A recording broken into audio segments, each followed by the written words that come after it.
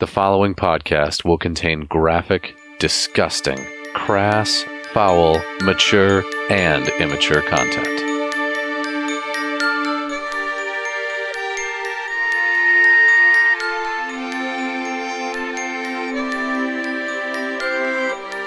Hi, this is Melvin. I'm a wizard. And I cast spells.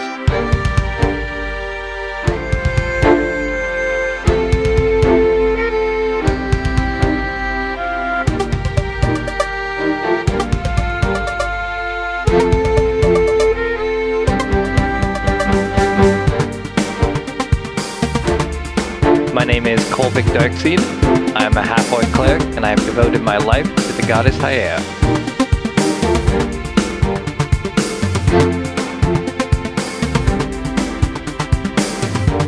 I'm Roscoe Toscobble. I'm a rogue. And pretty cool guy.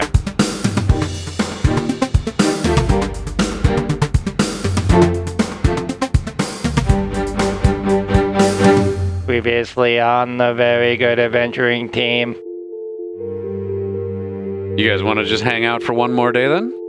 Yeah, hopefully Many no days more as it takes. freaking white We're clouds gonna come keep out. healing this guy and casting gaze on him until he fucking goes home, so Nice. you decide how you want to play this out, DM.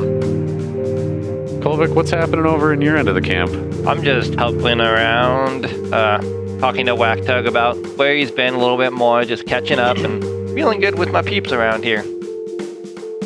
She puts the box on the table in the midst of all of you, and she says, "This is a boat!" She sets down the jar next. "This glue creates a bond that only great magic can break." This time, his will is weak. He knows that he's just going to get this treatment again the next time, and he decides that if anything, he'd like to see his family one more time before he dies. I mean, I'm not looking for explicit detail, but like... It's nighttime. First, let's round up all the children.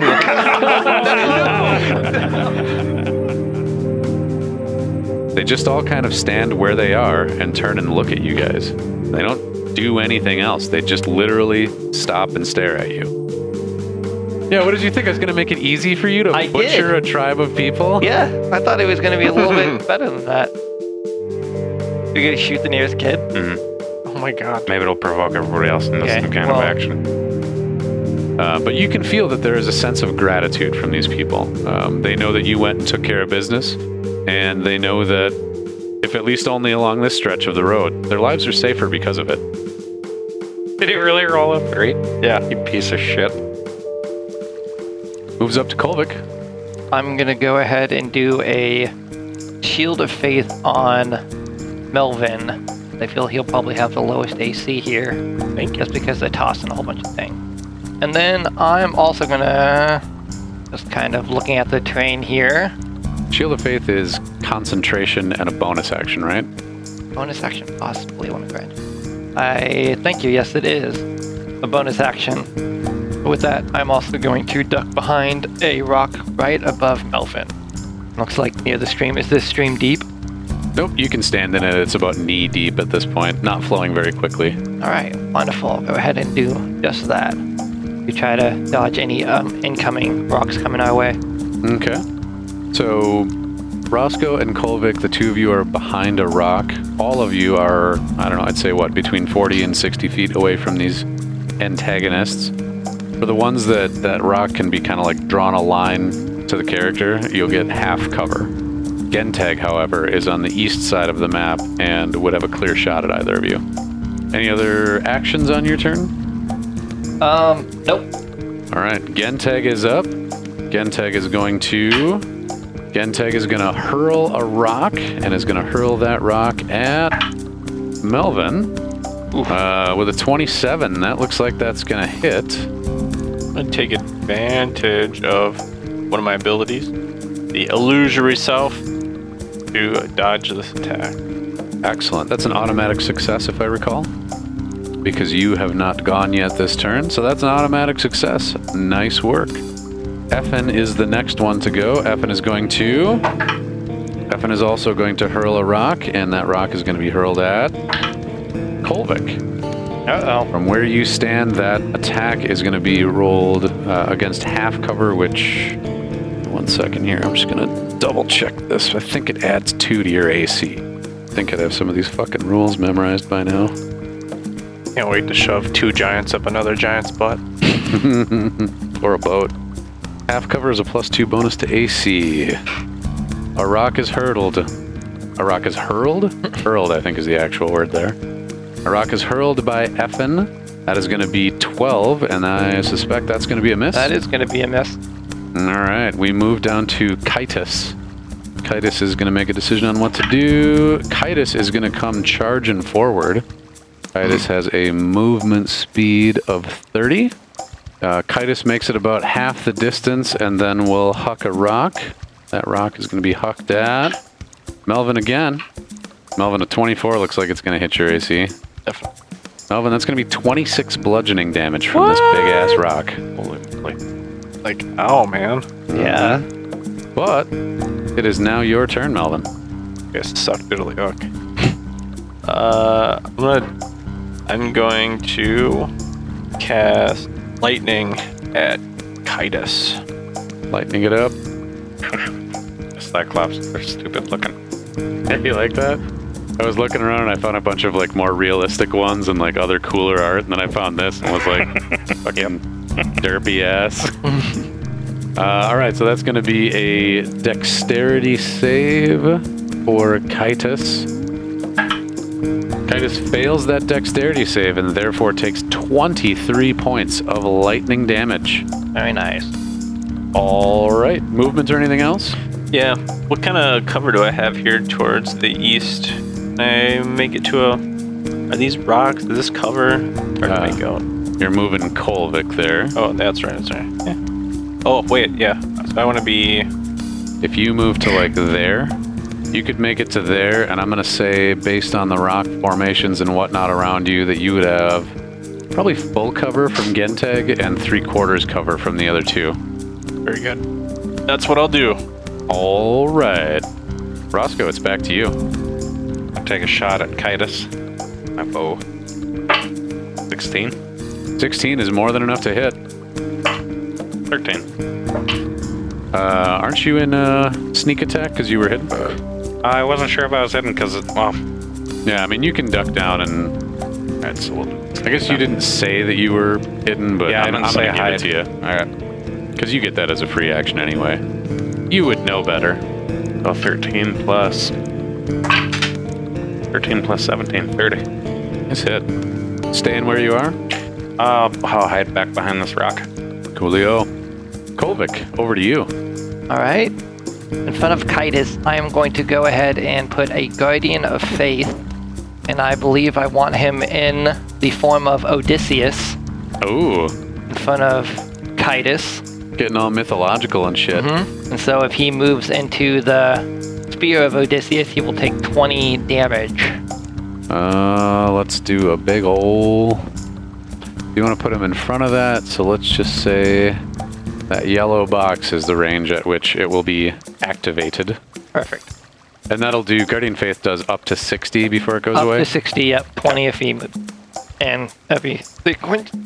Oh wait, I'm sorry. Why can't I select you?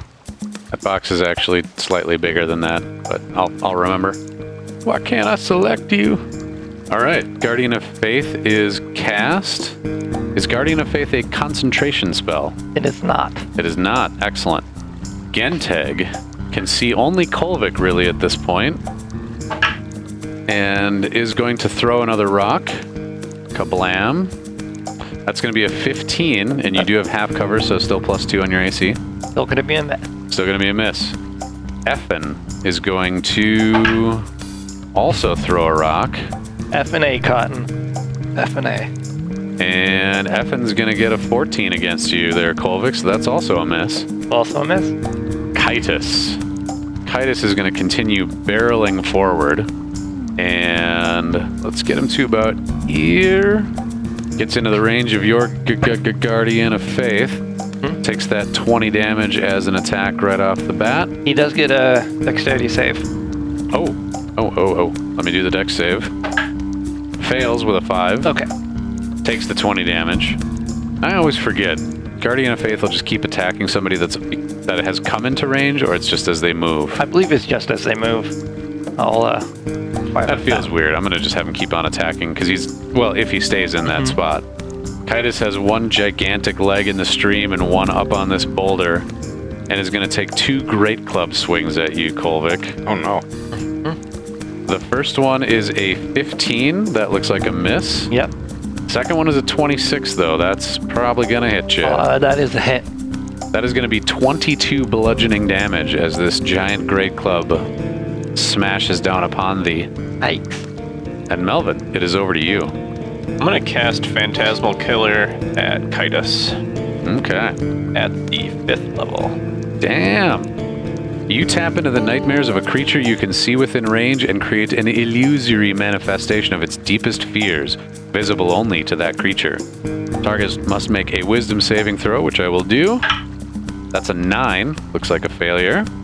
On a failed save, the target becomes frightened for the duration. At the end of each of the target's turns before the spell ends, it must succeed on a wisdom saving throw or take 4d10 psychic damage. And it lasts up to a minute, and that is concentration. And because I cast it at 5th level, it would be a 5d10 damage. Oh, hot damn. What do you think is the stuff of nightmares for a cyclops?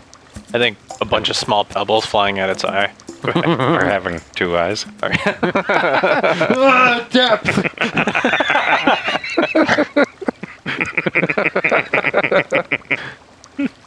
All right. I like your Cyclops voice. Is that Arnold Schwarzenegger? No, it sounded like you know the stupid guy in King of the Hill that is at the racetrack and shit. No. Did you watch much King of the Hill? Oh. Wait, are we talking? Is this the same guy, like one of the 4, Bill? No. It's I don't Is know. it like just a bigger guy and kind of like a He has like a cut-off gray, denim shirt on. gray denim. Oh man, anybody with a cut-off denim shirt. Yep. Well, all right. So you continue concentrating on Phantasmal Killer at the end of Kitus's turns. Will be frightened. I'm just going to double check on what frightened means real quick. A frightened creature has disadvantage on ability checks and attack rolls while the source of its fear is within line of sight. And the creature can't willingly move closer. So it won't run away, but it can't willingly move closer. All right. All right, so Phantasmal Killer is in place. Roscoe, it is over to you. You are hidden at this point to Genteg and Effen, but Kitus is like looming over you now, so you can still attack Kitus, but you won't have sneak attack. I will though, because he's within 5 feet of Kolvikk. Oh yeah, that's right. Never mind. So I'm gonna pop out and hit him with my daggers with a sneak attack. Diggity daggers.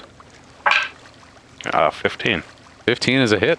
And 12. 12 is going to be a miss. Alright. So on the first dagger, that's a 10 damage plus the sneak attack. 21 with the sneak attack, so 31 total damage. 31, you have moved Kitus well into the bloodied territory. And I would hide back behind my rock. Hiding again. Kolvikk, it is now over to you. All right. Would it take would it slow us down any if we moved across this terrain? Are there any hills or? So that sort of central corridor where the stream and the little clearing on both sides is, you can move through that freely. If you wanted to climb up the sides of this canyon that you're in, it would take a little more. It would reduce your movement speed to half for the squares that you're going over. I'm going to try to finish Kitus off here with a... Sorry, it just went innuendo in my head. Gonna shot Kitus. I'm just going to try and finish him off. With Inflict Wound. Do that. Finish him off with Inflict Wounds. 10, unfortunately, is going to be a miss. All right, that's it for your turn? Yep, I'm going to stay put so Roscoe can have some, hopefully have some sneak attack. Excellent. Over to Genteg. Genteg is going to come down from the mountain this time. Is going to move about...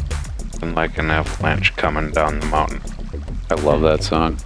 Gonna make it to about there, which means a dexterity save from the Guardian. An 8 is going to be a failed save, so right off the bat, Genteg's taking 20 damage. So there's one more of those left, basically. One more attack from the Guardian of Faith. Guardian. And from that position, let's see here. Can make another rock attack, but is going to do it, I'm going to say at disadvantage, because it's trying to throw it around Kitus. But that's still a 20. Do remember, though, you've got half cover, Kolvikk. Mm-hmm. So 20, and it's your AC plus 2. 22. Yep, so that will miss. That will miss. All right. Getting over to Effin. Effin's got to make a decision, and that decision is to stay where he effin is. So throwing another rock at Kolvikk. You're just getting just beat up here, Kolvikk, because, well, nobody else visible. But an 18 is going to be a miss, right? They're trying to beat me up, but it just is not happening. Rox is just sailing over you. Kitus is going to make an attack on... Let's actually split this 50-50 between Kolvikk and Roscoe. Is going to be attacking Kolvikk. And that's going to be 2 big ol' swings with that there great club. Ooh. Does he have Melvin's spell on him still? He does, so cannot move closer to Melvin. Okay. Does he take that psychic damage every time? That'll be at the end of the turn. Oh, I see. Yeah, I probably shouldn't move out of that.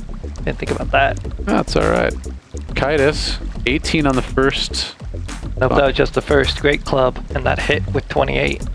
The second one is going to be a 12, which will miss. So just the 28. That'll be 20 bludgeoning damage for you, Kolvikk. These things are huge, by the way. Like, yeah. Really, really massive. And it's taking up 4 squares, where you guys only take up 1. And now over to that phantasmal killer. And I forget, is there a save before that? Yeah. So wisdom saving throw.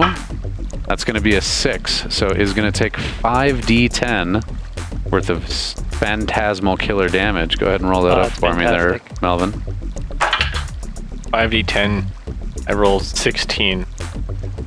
16 is not super. That's bad. That is enough to get all the way down into the bloodied territory. 2 1s and 2 2s. Yeah. That is enough to get down to the wrecked territory, but is not enough to kill. But hey, you've got a chance to make up for it, Melvin, because it is back to your turn.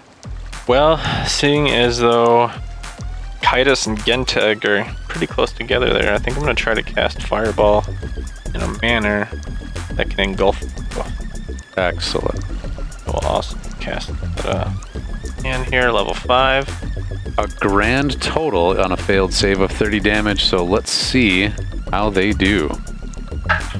That's going to be a failed save for Kitus, and that's going to be a failed save for Genteg. So both of them are going to take the full 30 damage. That is enough to destroy Kitus, who, in a burning, smoking, phantasmal, feared heap, rolls over into the stream. And 30 damage for Genteg. Not enough to get to the bloodied territory, though. That's it for me. I'm going to stay in my spot. All right. Roscoe, over to you. You are hidden from both of the remaining 2 cyclops. It's like, what the fuck is the plural of cyclops? Is it just cyclops? Cyclops. Cycli? Cycli? Cycli. I like cycli the most. Alright, I'll pop out from hiding and shoot at Genteg. Shot to Genteg. 27 is... God damn it, I keep preempting. 27. 27 is definitely going to be a hit. For 12 and 16. It's actually 14 and 16, so that'll be another 30. Yeah, you keep forgetting your 2 force do. damage. All right, that does get Genteg into the bloodied territory. You're going to go back to hiding? Yes, sorry. Kolvikk. I'm going to go ahead and cast Cure on myself. Cure Wounds. That is looks like a total of 21. Movement or anything else on your turn? Nope, I'm going to stick where I'm at. Genteg is going to close the remaining gap between you. In doing so, is going to take the final 20 damage from that phantasmal killer upon a failure of this save. And that's an 8, so that is a failure. And I was really hoping to actually threaten you guys for once with some combat, but you guys are dealing with these guys pretty well. So Genteg has taken that 20 and will then proceed to take 2 Great club swings at Kolvikk. Both of them missing. 17 and a 12 are both going to miss. What a bunch of crap for these cycli. Cyclopses. I like cycli. Cycli is pretty good. That'll end Genteg's turn. Effin has had enough of this missing with rocks shit and is going to charge on down the mountain. What is that? That's 35 feet. Was able to close the entire distance between where it was standing and where Roscoe is by dashing, and thus does not have enough left on its turn to actually make an attack. Right. Did he run through that Guardian of Faith? Guardian of Faith is gone because it took all three of its attacks. And Melvin, that brings it back over to you. This is a sticky situation here. Blew both of your level 5 spells already. Yeah, it did. Actually, do you get more than 2? Kolvikk gets 2. I don't know. I shouldn't have. I've blown both of mine. I just have 2 so far. All right. Oh. I'm going to try to cast blindness. And... Oh, insult to injury, blindness on the one-eyed dudes. Yep. And when I cast this with a spell slot of 3rd or higher, I will cast this at a level 3.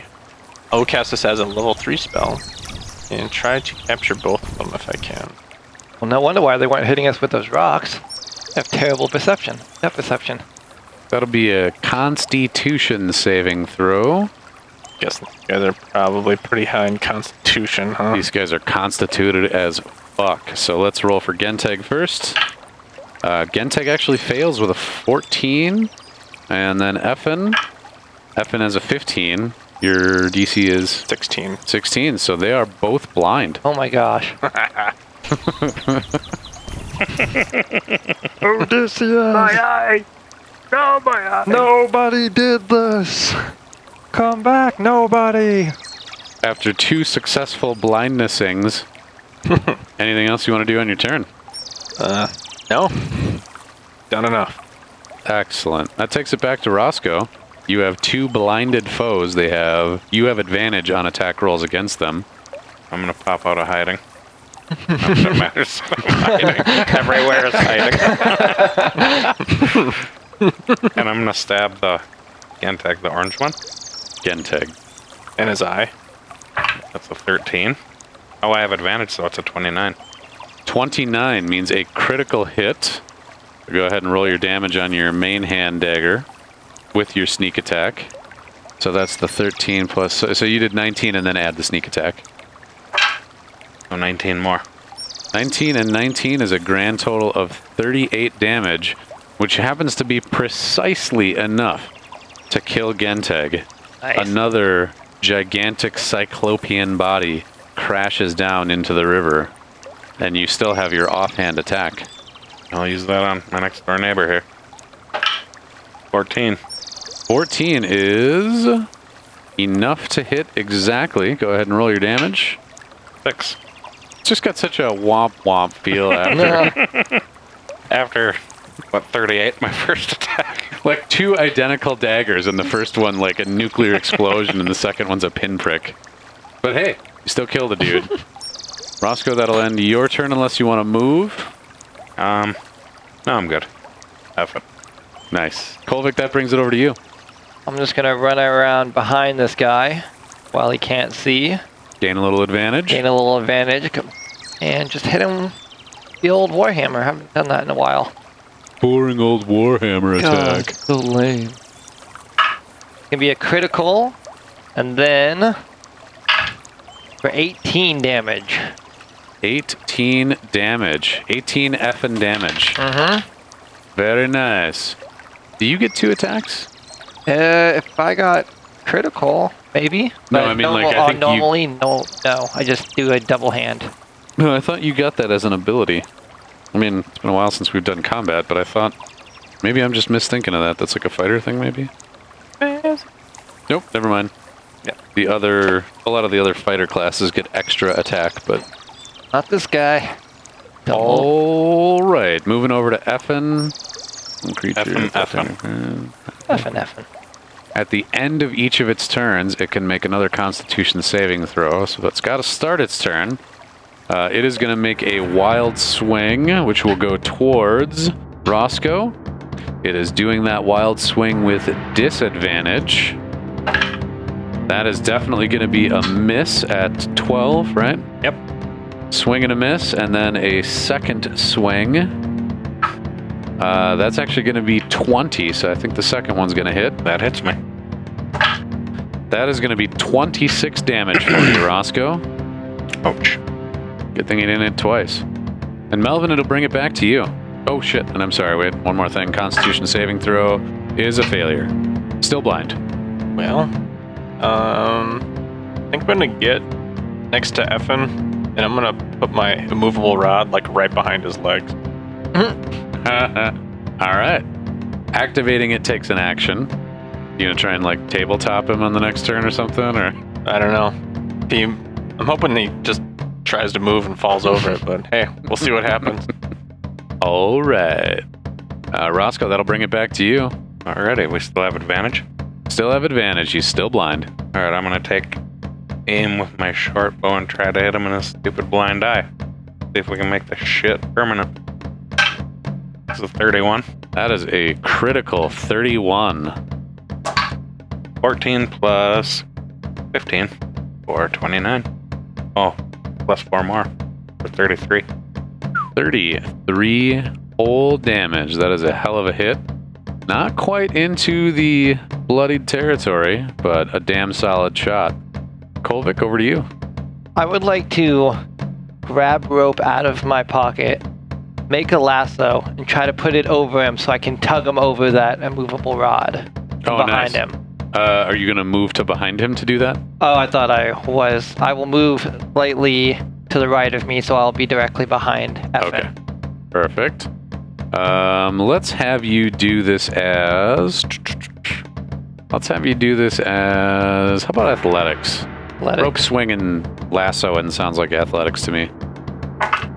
That's going to be a 20.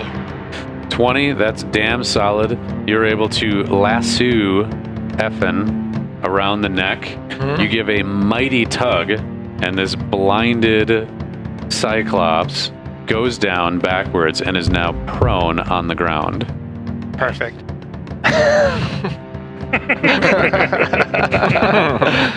I love what a comedic effect it is to just turn an icon on its side.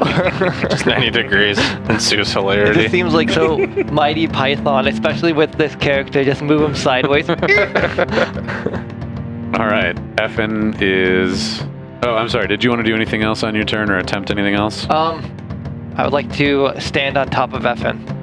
You have the movement speed to do that. All right. Bold move, Cotton. Standing upon Effin, it now rolls over to Effin's turn. Effin is going to... Well, Effin's going to try and knock you off with that great club. I'm going to say because of the prone position and all the rest, it's only going to get to make one attack. Is he going to try to slam it towards his own face, or? Oh, no. He's got, like, the club in its right arm and is going to, like, try and swing and, like...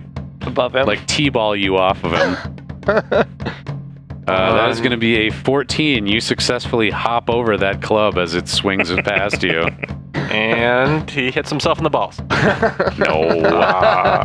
He's blind, not completely stupid.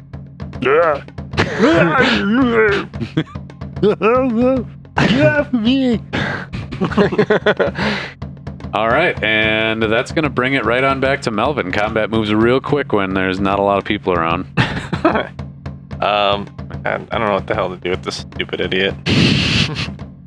I would just give it to you guys and let you walk it in, but you still got a fair amount of hit points left. Put your immovable rod on top of it.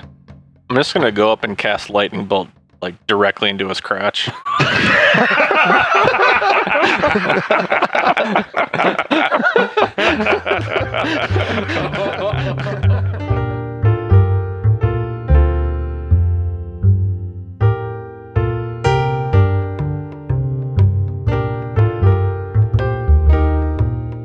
Well, hello, VGAT fans. Welcome to this here mid-roll. I don't have anything exciting to report other than another pretty great week on downloads for us. Thanks to everyone who's been telling their friends about us and sharing the podcast. I'm looking at you especially, California. Pretty soon you'll rival our home state of Minnesota for downloads. I'm also grateful for all of our fans in Australia.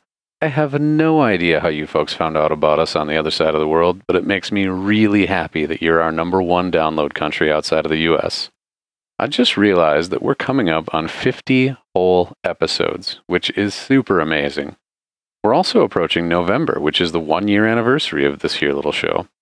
It's almost 2 years since the idea was born, and I started learning the 10 million things that you need to know to put out a podcast. It also means we're getting close to halfway through what I've roughly mapped out for the story we're trying to tell. It's pretty amazing to have made it this far, and I am really excited to see how the rest of it plays out. We've certainly taken a few unpredictable turns, and if I had to guess, we've got a couple more on the way. We're also about halfway through to the next recap episode. It's always amazing to be reminded of how much stuff we've gone through in between these things. I think we did a much better job in recap number 2 than in number 1, which was super boring. I'd like to spice things up a little further this time if we can, though, and answer any questions you guys may have about the show, the characters, or whatever. You can submit questions over the next few weeks via the contact form on thevgat.com or through our subreddit, which is just r/vgat. If we don't get any questions, we'll just roll through like we did last time, but we'll definitely try to answer anything we get. Well, that's all for this week, friends. Let's get back into this shocking story.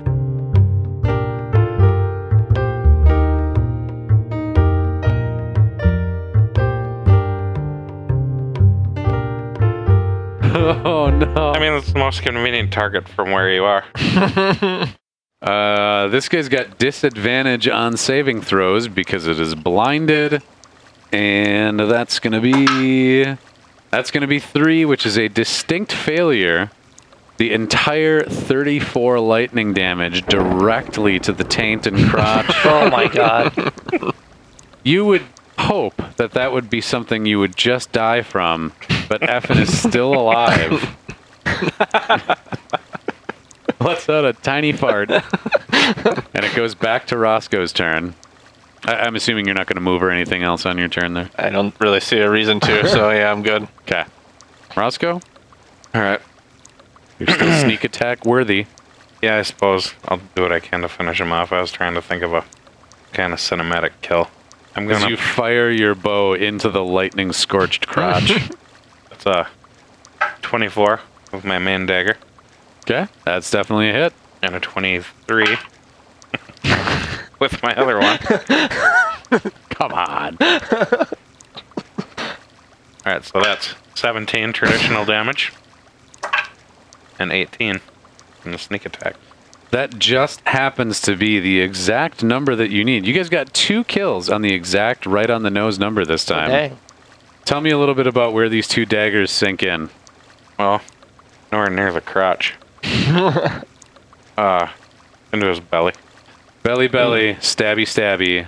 35 damage is enough to lay waste to the last cyclops ever. Like, you guys just wiped out the species. Really? No, I'm totally kidding. That I just feel the way I was saying it We was didn't just know. like, we didn't know. Guess we didn't ask, but are you the last one? Yeah. What's the right answer in this situation?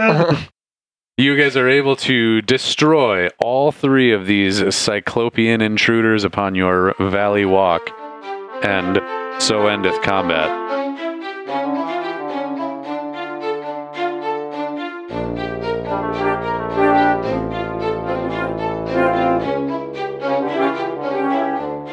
So I'm not even going to ask you guys about resting and whatnot. You have cleared out the area, and, well, everything else in the area was pretty afraid of these cycli. So you guys can go ahead and just make camp here and take a long rest, because as I'm looking at your hit point values, you guys are pretty fucked up, actually. You have a nice peaceful rest by the river. Evening comes and goes. You wake up the next morning and continue your journey. It's probably like 3 more days of traveling. The stone walls of the mountains have been kind of climbing and getting a little steeper around you. There's a sheer face on either side, so you're enclosed more or less in a canyon now. The river is still there beside you. Eventually the canyon comes to a sharp corner, and as you round that corner, you are faced with beautiful and peaceful sight. The canyon is widened significantly into a fairly large valley clearing. Ahead of you, a waterfall stands nearly 100 feet tall, crashing down into a large pool that is before you, which is, on the other end, slowly being emptied out by the Brahma River that you've been following this entire time.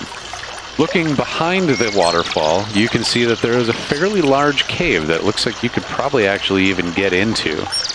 Hint, hint. That was super obvious. I just realized in retrospect where you should go next.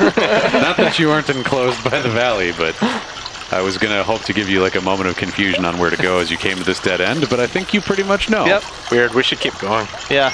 Yeah, We really don't need that. I think we're all agreed. Yeah.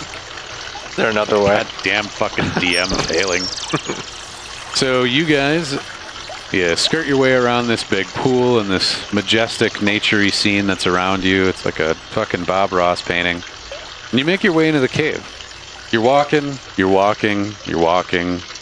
and you're not quite sure when you feel it, but at some point the air just feels different.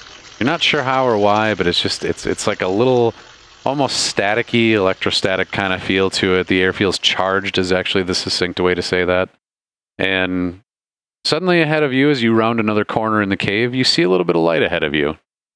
You walk towards the light, and it's not a metaphor for death. You actually come out into what looks like a village by the side of the ocean. The sky itself is a very crystal clear blue. There is nary a cloud or anything else marring that beautiful sky. And there's a beach that just keeps on going left and right as far as you can see from the vantage point that you're at. You slowly make your way down this like hillside that you found yourselves on where the cave exits. And you make your way towards the simple village of huts and whatnot. And you see people living a mighty simple life there, doing some fishing, doing some cooking of fish, hunting, gathering, eating coconuts and shit. And as you approach the edge of the village, the old man from the inn that invited Melvin out to this place and told you the way kind of giggles and says, "Welcome to Karmooga." What did you say? Karmooga! Welcome to Karmooga! Glad you got here. Karmooga. Why did you name your village that? I didn't name it. Been here since before I was born. Come on in. Let's get you settled. Okay. You're the boss. And he takes you to a hut that's big enough for probably 4 people, but just the 3 of you are in there. And he says, "Rest up for the night. Tomorrow we start the Clam Slam." The what? The Clam Slam. Oh. What? I'm sorry, I didn't hear you. Clam Slam. Whoa. And with that, with arms waving, he like runs away from the hut where you guys are back to his spot. Like he's flapping in the air. Crazy old coot like waving his arms around. Wacky waving inflatable arm man. Yeah, he's a wacky waving inflatable arm man. And you guys are left there to sort of hang out and enjoy yourselves for the rest of the day. And yeah, there you be.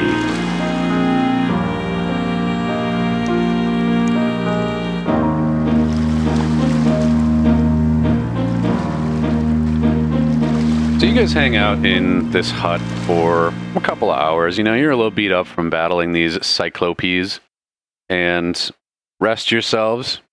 You find that you are resting very well, very easily. You get yourselves back to a good, healthy state in a short amount of time. There's just something about the pleasant beach air of this place that makes you feel comfortable way quick. It's getting to be about dinner time, and an old woman stops by. She knocks on your door, and she lets you know that dinner will be starting soon. Tells you to come on down to the village whenever you're ready. This place, by the way, is a mountainside, which you guys effectively came out of on the western side of it. There is a road that goes from that at the northern end going down south. On the eastern side of that, there's like a village of huts. And then a little ways further south of that is the huts where you and presumably the rest of the contestants are staying. Off in the distance, you see a forest of strange and interesting trees that maybe Melvin, I think, would recognize as pog trees. Beyond that, a very large castle. So it's a very idyllic scene, somewhat Hawaiian. A lot of castles in Hawaii, huh? Yeah, tons of them. So there you are. You guys have the opportunity to hang out here for a little bit and regroup and get yourselves together, or you can just head straight on down to dinner if you'd like. So I recognize these trees as pog trees, huh? And that means what to me? Just that this is what pogs are made out of. They're sort of like a weeping willow looking tree. I don't know if that's like the official name for those trees. I just realized, but What makes them good for pogs?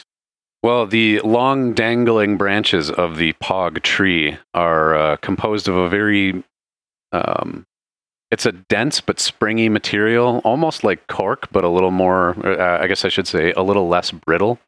And it makes the pog bouncing action so much better than it would for other materials.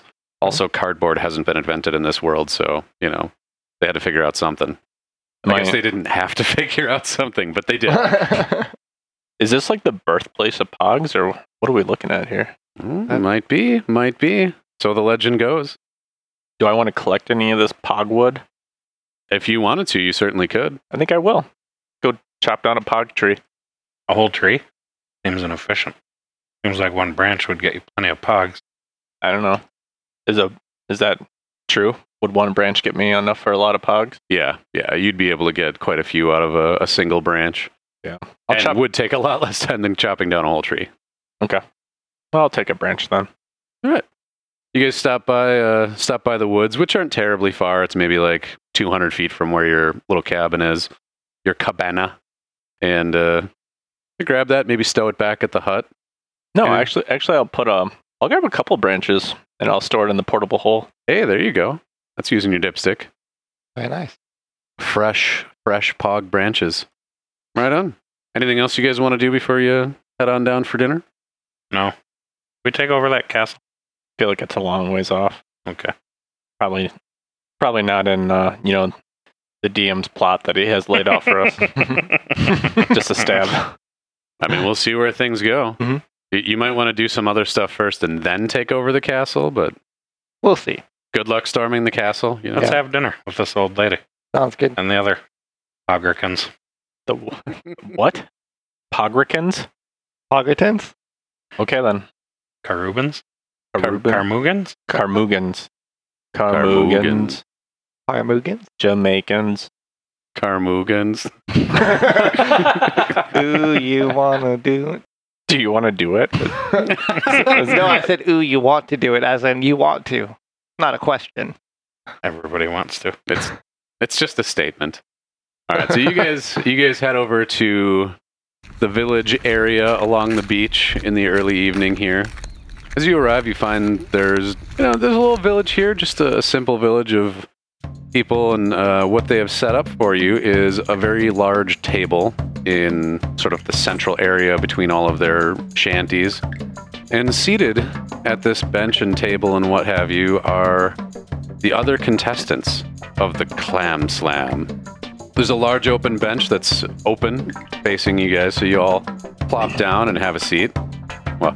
It's a large open bench that's open. It's a large open bench that's open. Yeah, I'm an idiot. No, it's fine. I liked it. That's why I was just like, yes. Good. So, can anybody participate in the Clam Slam? Is it an open or an invitational? It's both. Well, you guys don't really know, I guess, at this point. You haven't really talked to anybody about the Clam Slam. You just know that there was a crazy old coot at a bar that told you to come here, Melvin. Mm-hmm. And outside of that, you don't really have a lot of facts in detail yet. Thankfully, you're approaching other people you can talk to and ask questions of. I don't want to do that. Do we When we, recognize anybody? I don't think you... Well, let's just say you sit down and I'll walk you through this, and then you'll know what these people look like, and then you can decide if you recognize anybody. Like if I say that you recognize somebody. Right. That's a good way to know if we recognize somebody. It is. So you take a seat at the bench, and it's like Roscoe on the left, Melvin in the center, Kolvikk on the right. And Kolvikk, to your right, you see a human man. He's wearing a coolie hat and white robes, which I just learned that a coolie hat is what those, like, pyramid... No, what would you call that? Comes to a point, the rice paddy hats. You know what I'm talking about? Yep. Yes. The classic Asian stereotype hat. So there's That's a good term. I like that term better.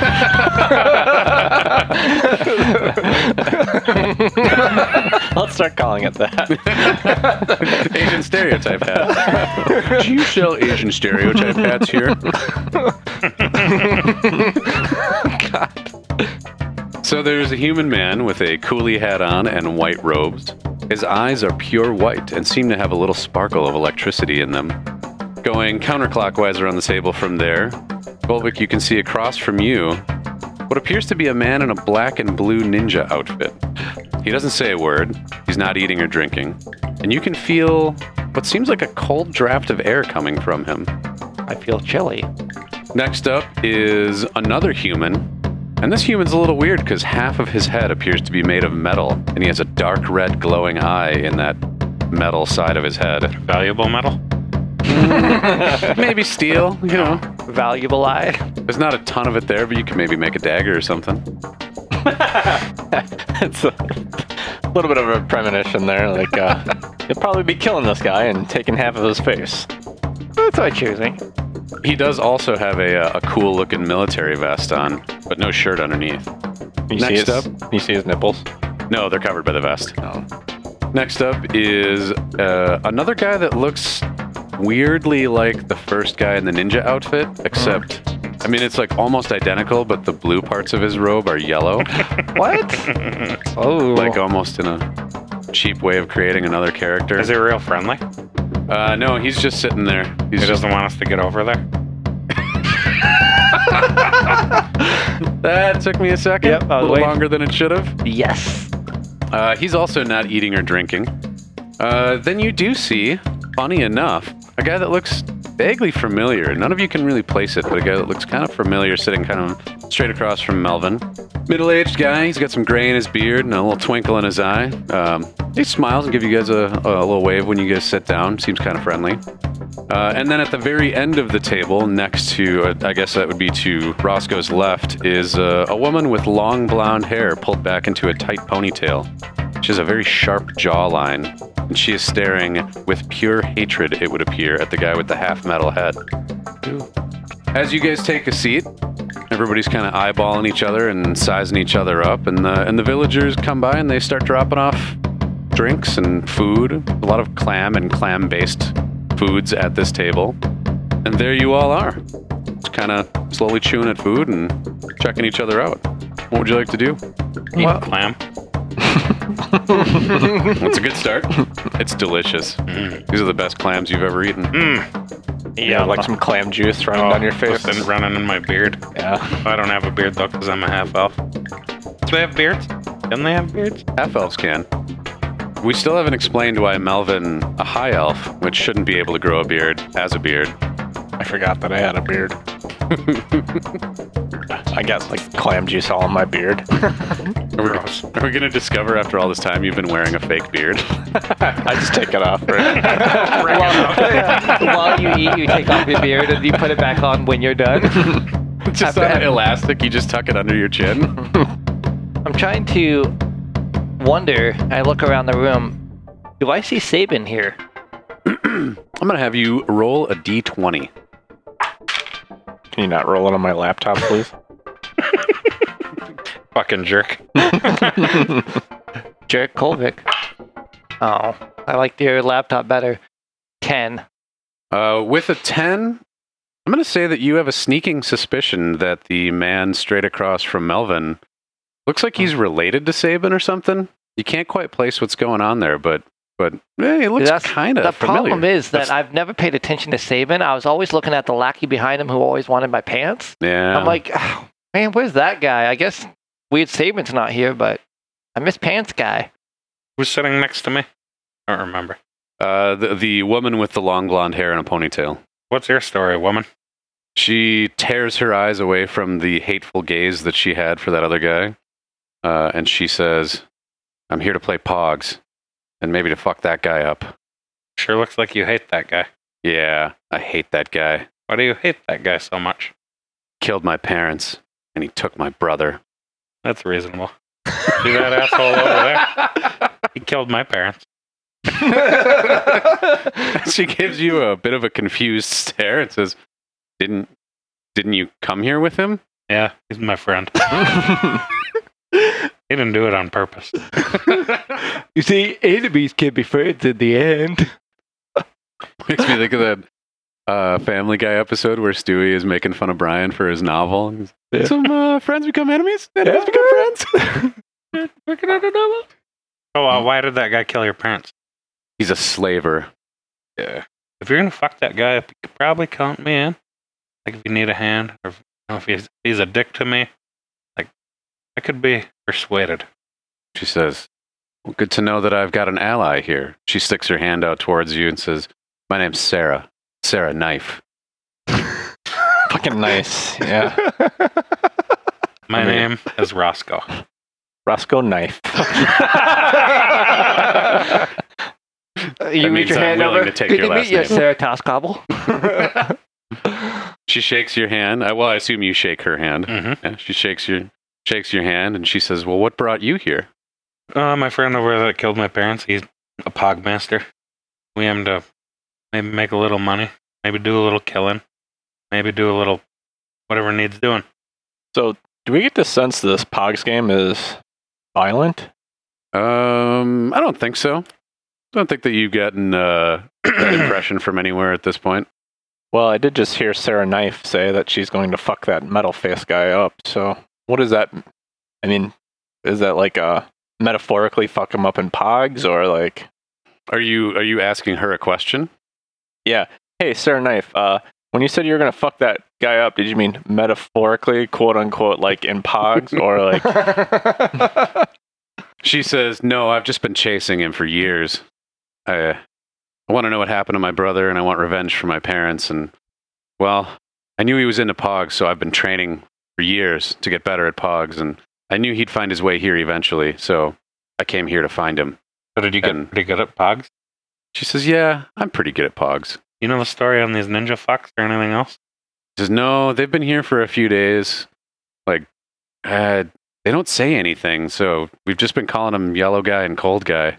So while this is all going down, I notice my clams are still a little hot from the boiling, so I just kind of take a clam and put it on Cold Guy, leave it there, and then put it in my mouth. I'm like, thanks, Cold Guy. These are really good, huh?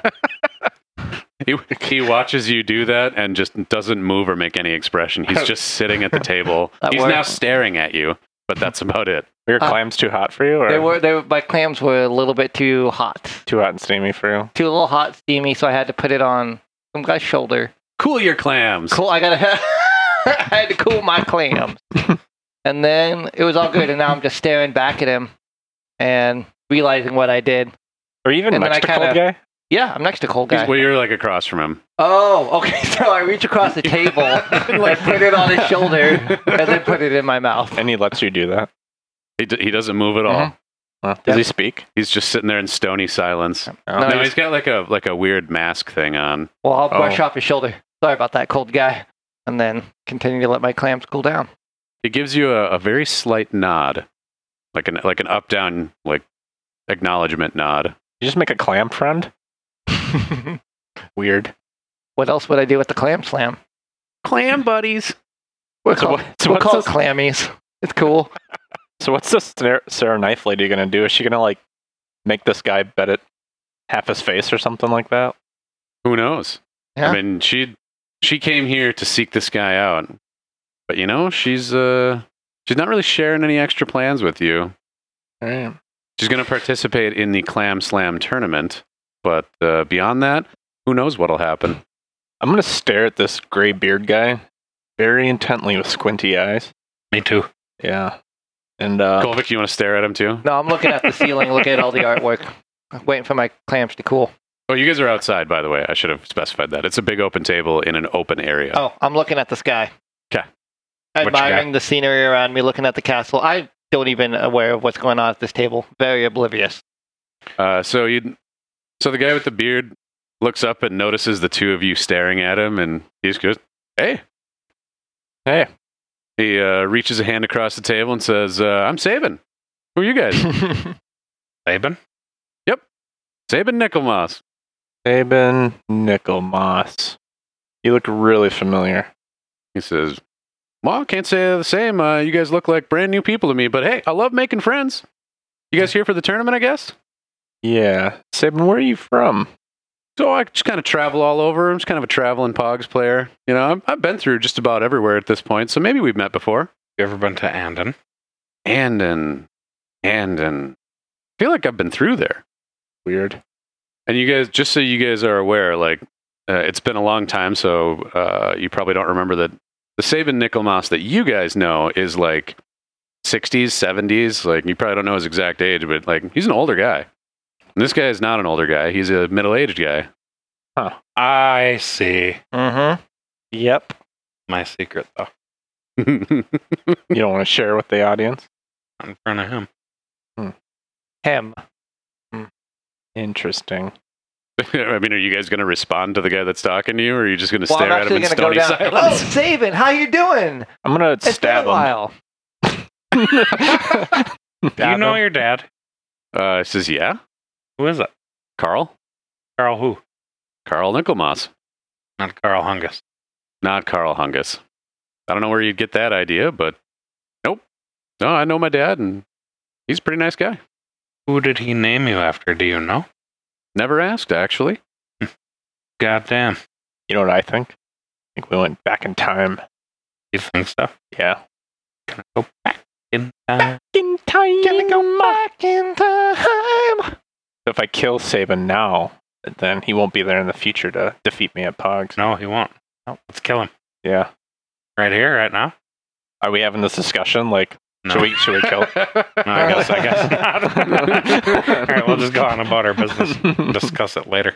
Okay. But we'll put that in our back pocket, okay? We're just spitballing here. You guys are mentally spitballing here. You pull out one of those little, like, Mead, spiral bound notebooks from your shirt pocket and write down, kill Sabin later. Question mark. I think you should. Actually, no. You can do whatever you want. I'm picturing like the Wonder Years style like monologue over, like kill Sabin, and then you stare at it for a minute, and then as you're ready on the question mark, kill Sabin. But you put 2 boxes, yes or no. Check. Do you want me to kill me? Yes or no? All right, so are we going to just eat the rest of our dinner? And I'm gonna kind of acknowledge the table. Just look at him. You're acting really weird. Are there any, is there a... Oh, sorry. And Sabin looks over to you and says, I don't believe I know you, young man. Have we met before? Sure, we've met before. Kind of just oblivious that people are trying to be coy, and I'm just kind of straight up. Yeah, we've met before. Should tug on his beard. Down at the Broken Egg. Does the Sabin we know, old Sabin, have a beard? Yes. I don't remember how I described him in previous episodes, to be perfectly honest. But yeah, he's got a beard. Okay. He's just like I'm pretty sure we don't know each other, but forgive me if I've forgotten your face. But what year is it, Sabin? he says, "Well, that's a goofy question. It's The year of our Lord. do the math real quick. God damn you! As they say, I don't know. I don't know what year it is. Yeah, do we know what year it is? So he says that it is 468, and you guys know that it is 498. Oh, interesting. I'm going to turn to Sarah Blade. I'm going to turn to Sarah Knife. I'm going to turn to non-copyright infringing Sarah Knife and ask her what year it is. So she's been listening in on this conversation, and she's kind of got a frown on her face, and she's like, "It's 117." I imagine Metalhead thinks it's also 117. He's right there. You could ask Hey, him. Metalhead, what year do you think it is? Oh, it's 117. Hey, Cold Ninja, what year is it? He just stares at you. Oh, what an asshole. What about Yellow Ninja? Yellow Ninja, what year is it? Yellow Ninja does look at you.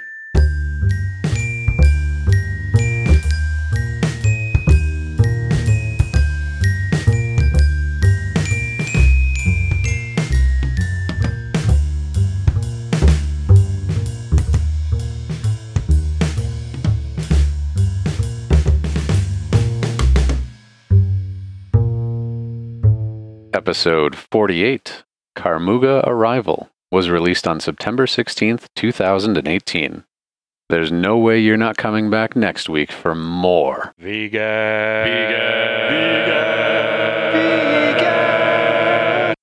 The Very Good Adventuring Team. Gonna go ham dogging tonight.